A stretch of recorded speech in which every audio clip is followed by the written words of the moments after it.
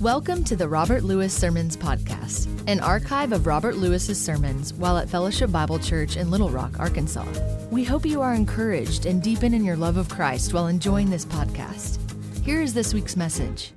Well, certainly we've been given a great day to celebrate Easter. The weather is just magnificent. I hope your spirits are as lifted as the weather is. But, you also know that today is April the 15th. And just by coincidence, we're brought face to face on one glorious day with what many people call the two inevitabilities of life. Yeah, you know what they are, don't you? Now, there may be a few that are saying, what are those? But it's death and taxes, if you want to know what those are, that we're feeling today. I know that we would like to both ignore those, but the fact of the matter is, whether some of you are just waking up to the fact that today is tax day or burying that, today, April the 15th, we call it a day of infamy, don't we? Means that today we have to pay up for Uncle Sam. It's one of those inevitable things that each of us have to face. We have to also face the inevitability of death. That's something that for each of us, I'm sure we would also like to bury as well. In fact, in some ways, our culture has allowed us to escape some of the raw terror of death because of all the mechanisms that we have today. We don't get to feel the sting of death like primitive cultures do or like past American cultures have. But nonetheless, death is a universal we all have to face. It has a universal statistic, doesn't it? That's 100%. Each of us have to die. And whether that's this year or next year, around us all the time, from week to week or maybe from year to year, something will occur, whether a friend will die expectantly or whether there'll be a tragedy and a family member or someone else will die that catches us by surprise. And then once again, we are reminded that death has a deadline, and that deadline is set for us as well, just as sure as April 15th is for taxes. Well, I wish that on this beautiful, glorious, sunny day that I had a solution for taxes, but I don't. But I am excited to stand here with all of you, and I know most of you are here like me to celebrate the solution to death, and that is the resurrection of our Lord Jesus Christ. And the effect that the resurrection has on death, and I hope I can help you feel some of that here this morning, but the effect that the resurrection has on death is much like when it's April 15th and you find out you have a refund coming.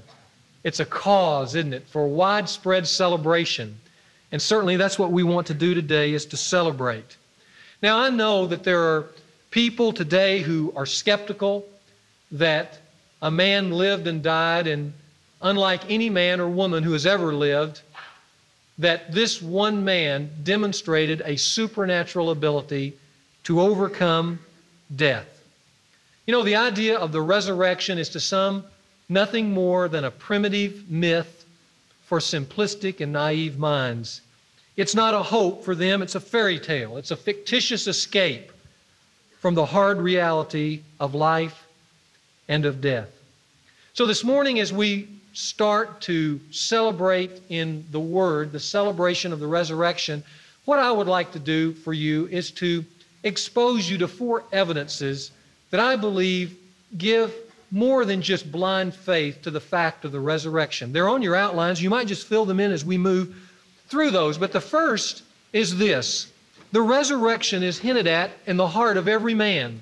Now, how can I say that? Well, I can say that because the Bible says that, and it says so in Ecclesiastes chapter 3. So you might take your Bibles and turn over to the book of Ecclesiastes. It's not an easy book to find, by the way, as you turn there. Just look for the Psalms and then move forward through the Proverbs, and you'll run across this great book of wisdom by Solomon called Ecclesiastes. And it's a different kind of book. If any of you have read the book of Ecclesiastes, it's not a book that minces words. It speaks plainly and boldly to the hard realities of life. And it minces no words in doing so. But in chapter 3, Solomon says this: He says, God has made everything appropriate in its time. Now you might just stop on that word time and look above to the verses that come, verses 1 through 10 above there. And for some of you who are not familiar with the Bible, but you're familiar with 60 songs, you'll find the Byrds tune, turn, turn, turn, to every season. You know, turn, turn, turn, a time to be born, a time to die, a time to weep and a time to laugh, a time to reap and a time to sow. All those things are taken right out of Ecclesiastes chapter 3. God has made everything appropriate in its time. And what Solomon is saying is that man is bounded by time. He cannot escape the watch, the clock, the calendar. He can't escape his past, nor can he escape the fact that one day he will stand in the future. But in doing so, he can't move between those. He's bounded by time. And yet, having made that very scientific statement that you and I have no problems with accepting because we live in time and we can feel its effects, he then goes on and makes another statement. It's the second line, verse 11. He says, God has also set or placed eternity in the heart of man.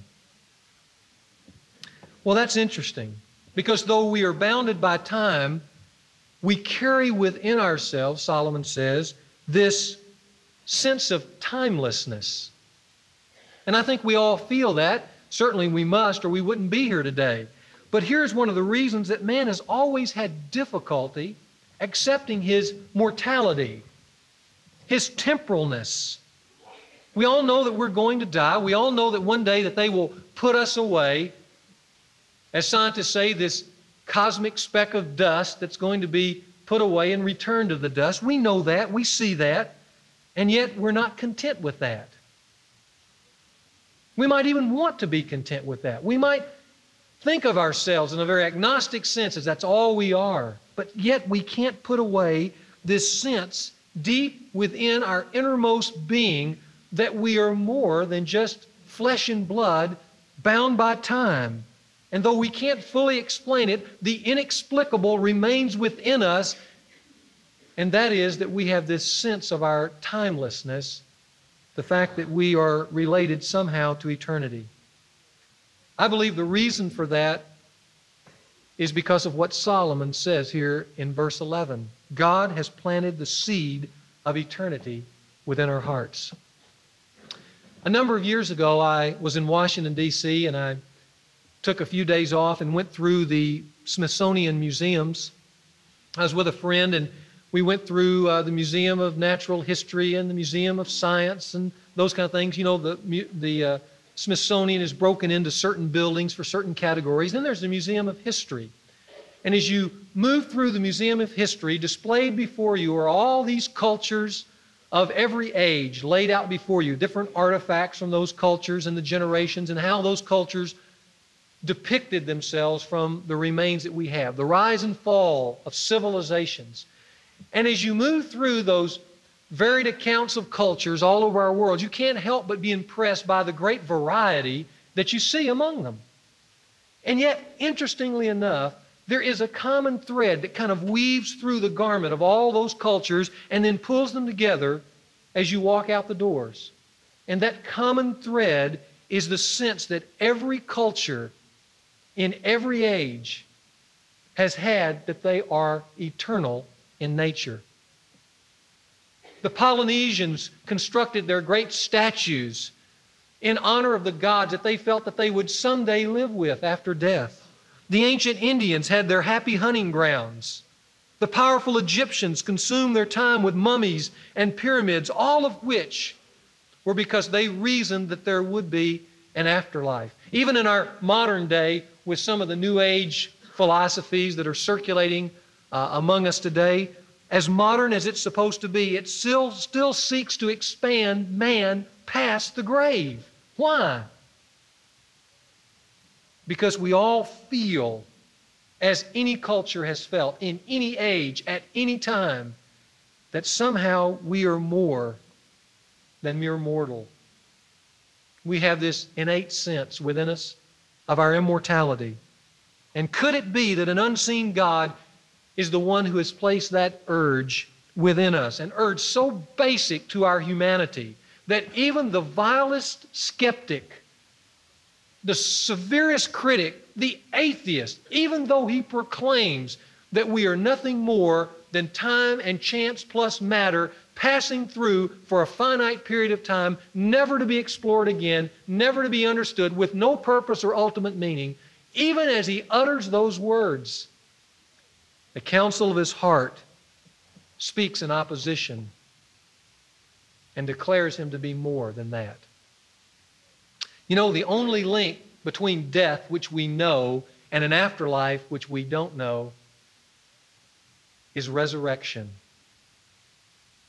Without that connection, there is no purpose or meaning to man.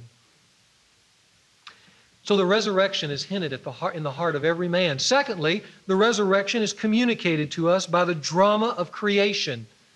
You remember what the psalmist said in Psalm 19? He said, "The heavens are telling of the glory of God, and their expanse is declaring the work of His hands. Silently, yes. Without speech, yes. But speaking nonetheless." In fact, the psalmist goes on to say, and he says, "Day to day, God's creation pours forth speech." You know, we only communicate with words 7% of what we say. You know how we communicate the rest of what we say? It's non-verbally. It's what we see in one another and how we act and the look on our face and those kind of things. Well, creation has a look on its face. And it has a particular look right now at this season of the year. And what is it saying to us? Well, if we could all just walk outside these doors of this sanctuary, we would see like a great choir the physical world joining together in chorusing one singular truth.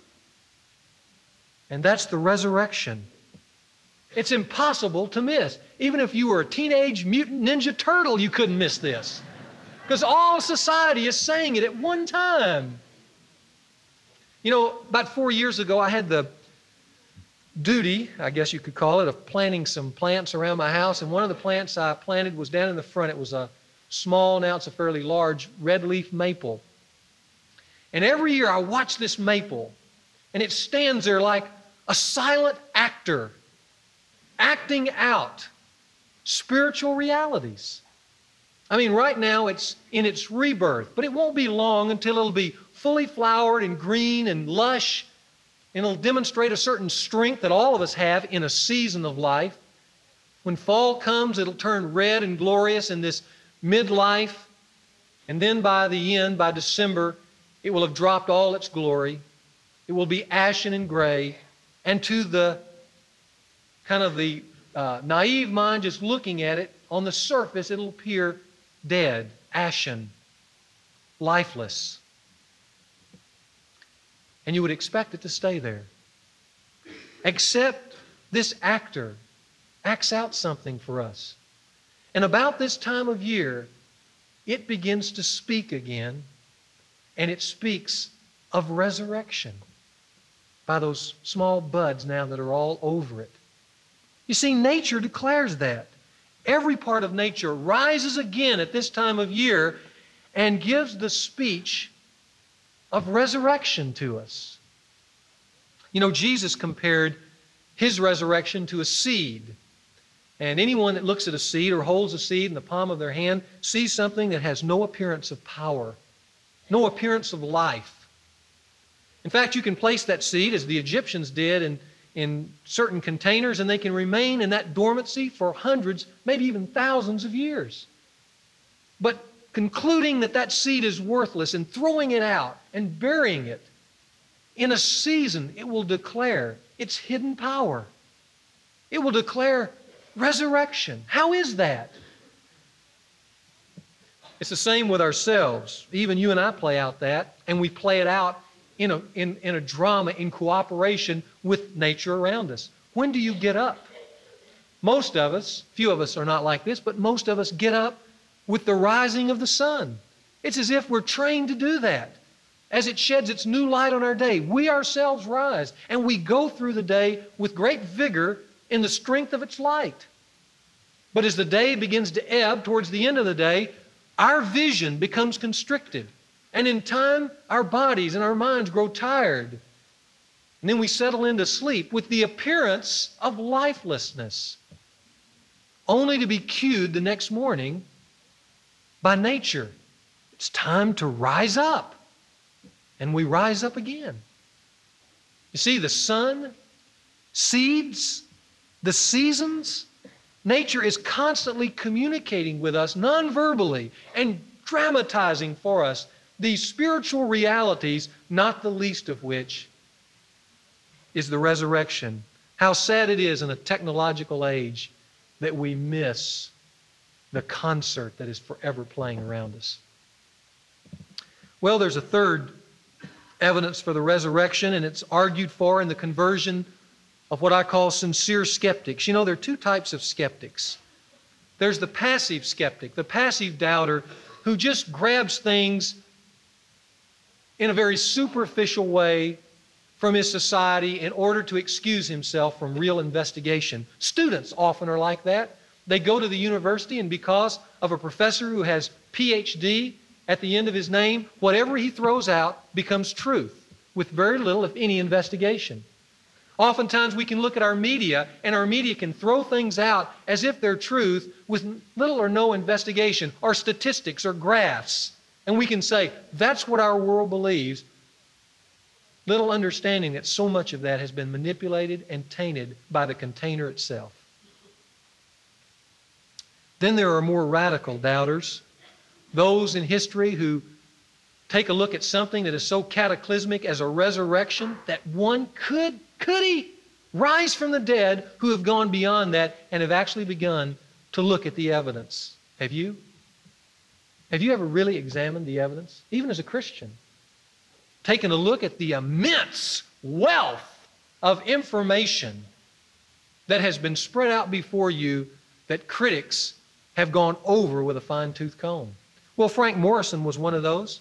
He was brought up in England in an atheistic home with an environment that was very naturalistic. He was taught that religion was nothing more than mythology. Jesus' birth, life, death, and resurrection was nothing more than a fairy tale. And later, as a British lawyer, in a skeptical age in which he lived, he decided to research and then write the life of Jesus from this naturalistic persuasion. In fact, he intended to entitle his book, Jesus, the Last Phase. And he would end it with this heroic effort by Jesus Christ to die on the cross, knowing that life was nothing more than meaninglessness. But he would live like a hero anyway. Well, that book was never written by Frank Morison. In fact, as he went and did his research, what he uncovered not only changed his naturalistic perspective, but his life as well. He became a believer in Jesus Christ through the evidence that he found for the resurrection. And rather than writing Jesus, the Last Phase, he wrote the book instead that became a bestseller all over the world, Who Moved the Stone? And it was an argument and an apology to other sincere skeptics to come and taste the information for themselves, because it's that certain. It was a similar path that Lew Wallace took, that skeptic of Christianity who in his research found his life also ending in faith, and then that faith bore fruit in the book, Ben-Hur. It was others as well. There were followers of Alexander Pope who had been challenged by him to put a dagger in the heart of Christianity. Alexander Pope was the great literary genius. He was a humanist. He was a vicious critic of Christianity. When he thought of man, he put man in this couplet. He said, man is fixed like a plant on its particular spot to draw nutrition, propagate, and rot. That was his view of man. And he had a great following who looked at man just that way, not the least of which were two men, Gilbert West and Lord Lyttelton. And they were determined as admirers and followers of Pope's philosophy of life to assault the very heart of Christianity, which they determined revolved around two events: the conversion of Saul into the Apostle Paul and the resurrection of Jesus Christ. Each took one of those, and they spent several years doing research in order to refute the Christian faith. And when they came back together, they found themselves both a little sheepish to declare what they had found. Littleton, through his conversion to Christianity, had found that Saul truly did convert to Paul, that there was evidence for that to the seeking skeptic. And West found, as he evaluated the life and death of Jesus Christ, that there was overwhelming evidence for his resurrection. Both embraced Jesus Christ as Savior. Both went on to write the book, Observations on the History and Evidences of the Resurrection of Jesus Christ. And on the flyleaf of that book, they penned the words, appropriately from the book of Ecclesiastes, this: blame not before thou hast examined the truth. You see, sincere skeptics will be motivated to really examine the documentation that's there. And perhaps if you are here and you are just a skeptic, or if the resurrection of Jesus Christ has not gripped your heart to the place that it's changed your life, then I want to challenge you here this morning on this great Easter morning. Don't let life pass you by. The resurrection was not an intellectual truth to be contemplated. The resurrection of Jesus Christ was not something to just kind of conclude on passively. The resurrection of Jesus Christ means that you will be accountable one day, that life is more than just today, that there is an eternity waiting for you, and you too will be raised from the dead. Sincere skeptics and their conversion is an evidence to you, an offer to anyone who struggles with this to come and taste this truth for themselves. Then there is the fact of the resurrection being defended by the application of logic. You know, some of you saw this week the U.S. News and World Report cover story on Jesus Christ, and there were a number of articles about his life, death, burial, and resurrection. I thought it was interesting, though they would not document or endorse the resurrection of Jesus Christ, that as they wrestle with it and as, quote, the new theologians poured over the documentation that was there, that the article ended with even U.S. News and World Report saying there had to be something of a magnitude of which is greater than anything that we could have thought, for there to have set in motion a movement like this, not a movement around a good teacher. You know, if you believe Jesus Christ like you believe Mohammed, then you were believing his teachings for new life. But then once he died, you could go on believing that sincerely because he was just trying to teach you in faith in God and new life. Mohammed taught that. Confucius taught you a new way of life by rules and regulations. And when he died, you either could believe those or not. But Jesus Christ did not teach good moral principles. Jesus Christ's whole reputation did not hang on just a passive or a guesswork faith at God. Jesus Christ came and he based his whole philosophy of life that he offers to us based on the fact that he was God and that he would rise from the dead. There was nothing else except that. That was the center of Christianity. And if you were a follower of him, you wouldn't be believing in just his teachings.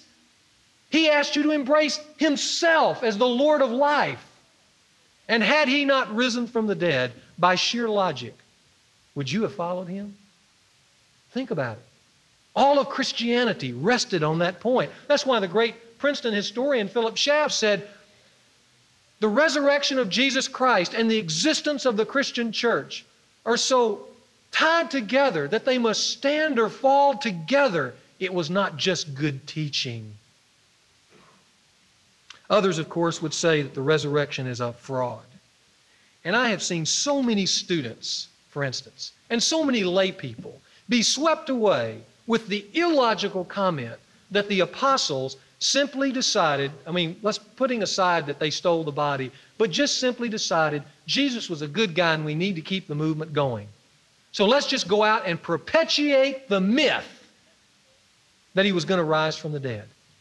Put yourself in their place. Put yourself after his crucifixion. Would you go out and perpetuate the myth when everything he had told you was based on that being the truth? Well, maybe that's who you are here today. But if so, let me give you this eloquent quote by a man of the past, Principal Hill, when he addressed those who would think on a superficial glance that it's plausible for 12 men to go out into the whole world to perpetuate something that they knew was not true. He said, and I quote, "To believe this, you must suppose that 12 men of mean birth, with no education, living in that humble station of life which placed ambitious views out of their reach and far from their thoughts, formed the noblest scheme ever entered into in the mind of man, that they adopted the most daring means of executing that scheme and conducted it with such address as to conceal its fraudulent nature under the semblance of simplicity and virtue. You must suppose that men guilty of blasphemy and falsehood united in an attempt, the best contrived in history, which has in fact proved the most successful for making this world we live in virtuous. You must suppose that they formed this singular enterprise without seeking any advantage to themselves, with a certain expectation of scorn and persecution ahead of them, and that although conscious of one another's villainy, none of them ever thought of providing for his own security by disclosing the fraud, but that amidst their own suffering, the most grievous flesh and blood can suffer, they persevered in their conspiracy unto their death, so as, now listen, to trick this world we live in into piety and honesty and benevolence." Truly, Principal Hill says, those who can swallow such suppositions as these have no right to object in miracles. And I would say a hearty amen to that. No one dies for what he knows to be untrue. You can die for a principle, you can die for a truth, but you cannot die for a liar. At least not 12 men. Only the resurrection makes sense of what occurred in the first century. And I know U.S. News and World reports all these new theologians trying to figure that out. Some other way of explaining it. But the Bible, as a historical analysis, stands firm that there was no other way for Jesus Christ to do what he did other than to rise from the dead and do what no man ever did. It was the greatest comeback in history, is what it was. You know, I love comebacks, and we're going to look at that in Luke chapter 24. You might turn there, and as you're doing, let me tell you a story of a comeback. Because comebacks kind of help lift you above the mundane, the everyday. It tells you that more is possible than what you think. And a number of years ago, in this service, I shared with you the story of a young man by the name of Michael Parker. Now, those of you who are new and have come within the last 5 years won't know this, but I told about a young man from my hometown. When I was home visiting, I picked up an article about him. And he was a football star for my high school that I went to when I grew up in Ruston. And during the middle of this season that he was playing in back in 1986, Michael Parker was diagnosed as having a rare form of bone cancer in his leg. And so he had to drop off the team, and he was sent down to MD Anderson's hospital in Houston, the research hospital, where he began to undergo a lengthy series of tests and then ultimately chemotherapy. While he was there, his team went on to win a spot in the playoffs, and then ultimately went all the way to the state championship game in the Superdome in New Orleans. And while they were there, even though he was undergoing radiation treatments, he asked if he could come and be with the team on this special night, the night of the state championship game. And the team, after he arrived, the team went out and played a miserable first half. They got behind by 3 touchdowns. They walked into the locker room, and as I used this illustration a number of years ago, the coach just said nothing. There was just silence in this locker room.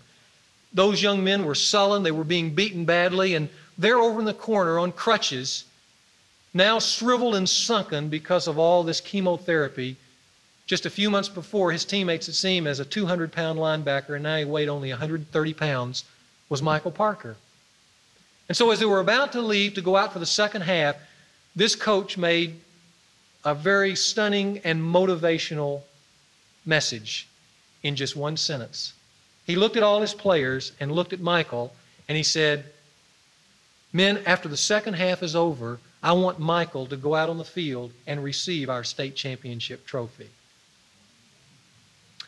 Well, the second half proved to be a stunning comeback.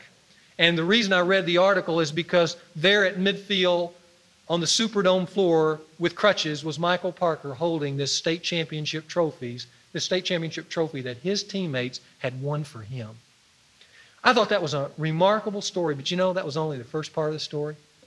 As he got on the plane that night, and this is what I read years later, he told his dad and some friends that were with him as they were flying back to the hospital that his goal was to one day stand out on that Superdome floor and receive the state championship trophy, only this time as a player.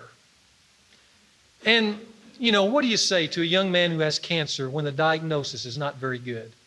You smile, you pat him reassuringly on the back, and you let him go back to the hospital. That's what you do. And that's what they did. You see, he had all kinds of obstacles to overcome that were immense by anybody's imagination. First of which, they weren't even sure he's going to keep his leg. They had been thinking about amputating it. On top of that, he was undergoing all this chemotherapy that was going to deplete his body, and it would take years, if he was lucky, to go into remission and then back to some kind of health that he could play football. Being a junior, if it would take at least 2 years, which in fact it did, he would then be graduated from high school and wouldn't be able to play anyway. He would have to be granted some unusual ruling by the Louisiana High School Athletic Association in order to play. And then just the fight back would be enough of an obstacle in and of itself. Not to mention the fact that all his teammates will have been graduated, and who could predict that this small high school, one of the smallest in the state in 4A, would be able to play for the state championship 2 years later. And so Michael battled those odds. He did go into remission. He didn't lose his leg. He got a special ruling from the Louisiana High School Association in his senior year. In mid-year, he began to play again for Ruston High, although Ruston didn't have a very good team. In fact, they finished third in their district. And they were granted, though, a wild card berth for the playoffs. And the coach, kind of resigning to the fact that they wouldn't go very far, just scrapped the starting backfield and put 3 sophomores back there to try to march through these playoffs. Now, you can imagine that was more of a resignation than anything else. And yet on December the 10th, 1988, and I've kept this kind of as a keepsake because it reminds me of motivation and comebacks when I feel down. I have this picture, and this picture is from 1988 of Michael Parker standing on the Superdome floor, number 40, in his uniform, and he's receiving the state championship trophy. Wow. Now that's a comeback. Not just fulfilling his dreams, but you know what that was? That's a completion of a miracle. Now we all get excited about that, but let me tell you this morning, that pales, that pales in comparison to the miracle that we're going to witness here in Luke chapter 24, which is the greatest comeback of all time. It's the fall and rise of Jesus Christ. Look at chapter 23, verse 44. It says, "And it was now about the 6th hour, and darkness fell over the whole land until the 9th hour, the sun being obscured, and the veil of the temple was torn in two." I just want you to notice again, some of you, how nature always cooperates with spiritual truth. It wasn't by accident that it was dark, and though it was midday, the sun was obscured. The sun is saluting the darkness of this hour. Verse 46, "And Jesus, crying out with a loud voice, said, Father, into thy hands I commit my spirit." And as he did so, there were thousands of people all over Palestine, not the least of which were 11 men now who lost heart. Their hearts were darkened. It was like a fog settling in over this little seed that had been planted in their hearts and had been watered by Jesus through his earthly life, that there is in fact a reality past the grave. They were crushed. They were forsaken. But what a difference a day makes. Look at chapter 24. "But on the first day of the week, at early dawn, they came to the tomb bringing the spices which they had prepared. And they found the stone rolled away from the tomb. But when they entered, they did not find the body of the Lord Jesus. And it happened that while they were perplexed about this, behold, 2 men suddenly stood near them in dazzling apparel. And as the women were terrified and bowed their faces to the ground, the men said to them, Why do you seek the living one among the dead. He is not here, but He has risen. He has risen. And I want to picture that moment for you. You see, here are these women, and they go into this tomb, and I'm sure when they notice the stone being rolled away, just as a parent waiting to see if their son or daughter is going to win the prize, they felt the fog beginning to lift on that little seed that had been planted there that says there is an eternity. Now, that wasn't a conscious thought, but it was probably a feeling as they walked into the tomb. And then they see these dazzling men there, and as they bow their head before they can even consciously come to the conclusion on their own, these men are giving them in a succinct statement. They say, He is not here. He has risen. And it's still confusing, but it's starting to come together. And then you run outside the tomb. Well, it was dark when you got there. They run outside, and like the sun being in its appropriate place. Notice verse 1. The day is now dawning. And with the sunrise, with the new light of the new day, they understand it's a new age. Not of futility, but of life everlasting. And so there they are in this golden moment, the rising sun, the dawning day, the budding trees, the flowers, the empty tomb, and the smell of new life. And their heart and nature is crying out, resurrection. Although this time, not as past generations, in vagueness. No, this bursting heart is now delirious because it realizes what was once a vague sense of eternity within is now for real. And the heart is going, yes. You know, this last year my son played basketball, and like any parent, I sat over there twisting the program and biting my nails, wanting him to do good, and occasionally he would hit a shot. And when he would go, yes! You know? Some of you remember that glorious moment during the 70s when our national morale was probably at an all-time low, at least in my lifetime. We didn't feel good about being Americans. We felt dirty. We felt like we had exploited others, and people were telling us what a fool we had made out of ourselves in the Vietnam War. And yet there were a little group of Americans who kind of rallied us around the flag. You remember it? A group of amateur hockey skaters went out on a skating rink to take on a veteran, well-disciplined, and professional, I might add, Soviet hockey team. Do you remember that? I was in Tucson, Arizona at the time. And I remember doing cartwheels, flipping over the sofa back and forth as this game went on. It was like a miracle unfolding before my eyes, and the crowd shouting, USA, USA. And then it got down to the last few seconds with us ahead 4-3, and an American takes the puck. And do you remember Al Michaels' words? They're almost immortal now. Do you believe in miracles? And the last tick went off and he went, yes! I want you to know that when those women walked outside that tomb and felt the first rays of the sun and saw the new light around them, they went, yes. Do you believe in miracles? Really? Do you believe in miracles? Do you believe that there is more to this life than just time and matter and chance all colliding together? Do you believe that there is a place for you after the grave? If you don't, or if you're still vague about that, I want to offer to you this morning one who stands for investigation, one who stands out in history above all the rest, who claimed that He was the resurrection and the life. He said it. And he who believes in me will live even if he dies.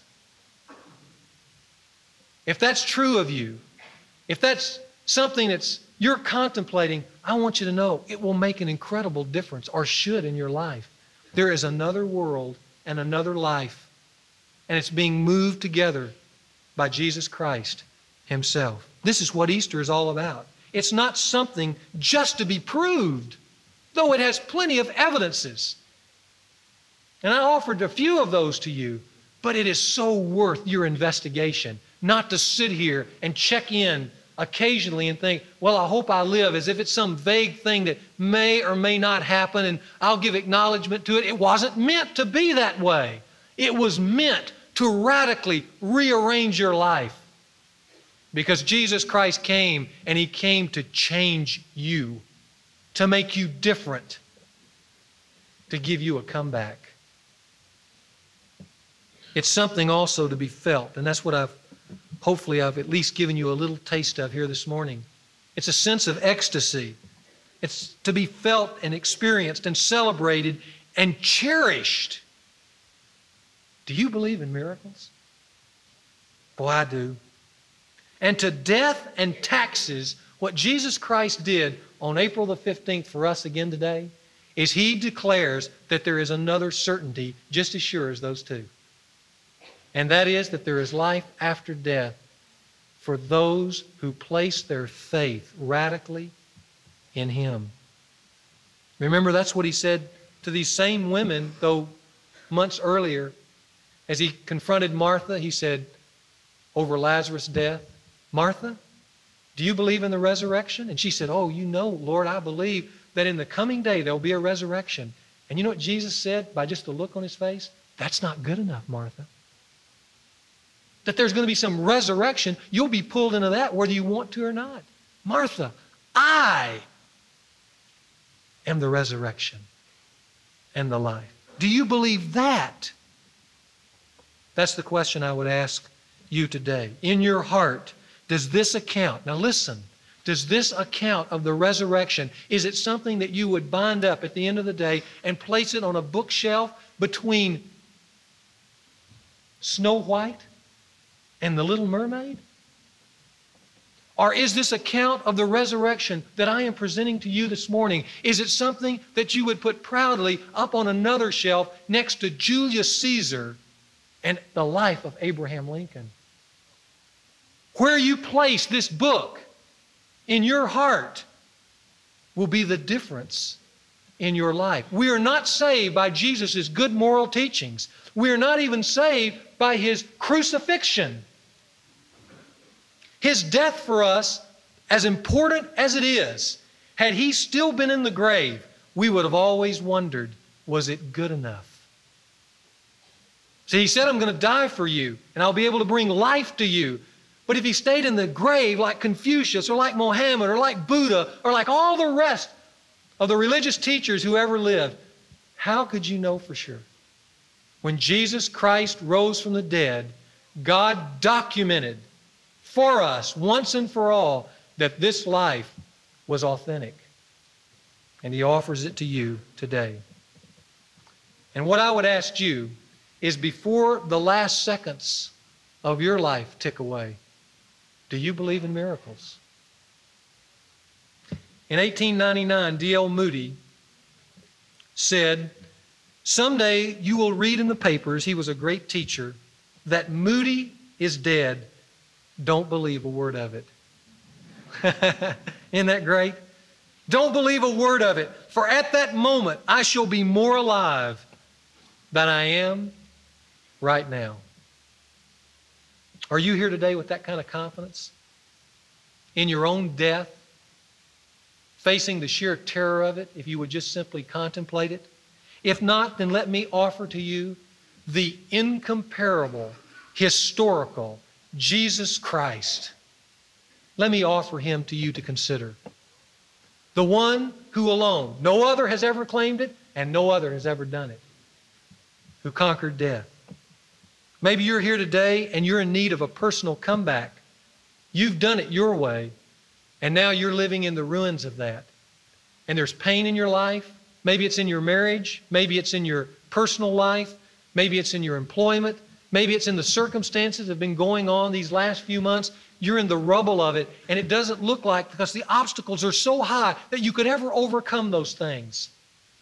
If you're feeling that here today, then let me offer to you the incomparable, historical Jesus Christ, the one who said that He has the power to make all things new. Those are not words of a dead man, because a dead man could do nothing for you today. Those are the words of a risen Savior. Maybe you're here today and you're in need of forgiveness. Many people are seeking forgiveness in different ways, being the sophisticated 20th century people that we are. We go and we meet with counselor after counselor after counselor, trying to get them to help us understand why we did what we did so we don't have to ask forgiveness for it.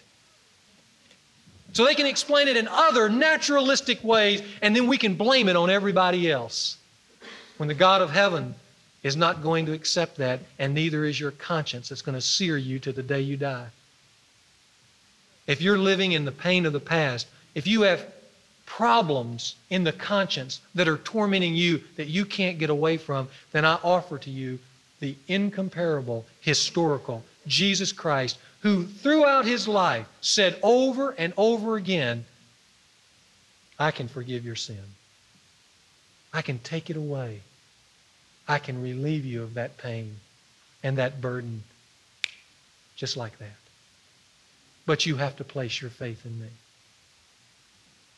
You see, He was the only one who could do that. And He was the only one who paid that penalty and then rose again from the dead to show that God accepted that payment as real. But here's what you must do. You must believe in Him as a historical person. You must receive Him into your heart as Lord and as God. Remember Thomas, the doubting Thomas, who wouldn't believe until he saw the wounds? And then he fell down and he wept, my Lord and my God. And Jesus said, blessed are you who believe because you see, but more blessed are those who believe and yet do not see. Would you like to be one of those here this morning? Then you must believe that He is real. You must believe that He is Lord and God, and you must embrace Him, not as one as a good teacher, but as God alive from the dead.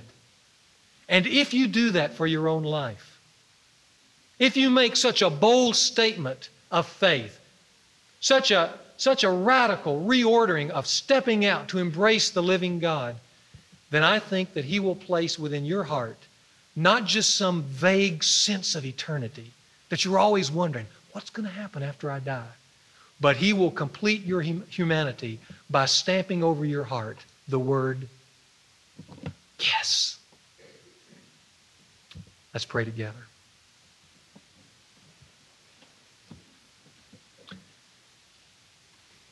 And Father, I am so thankful that You have done that for me.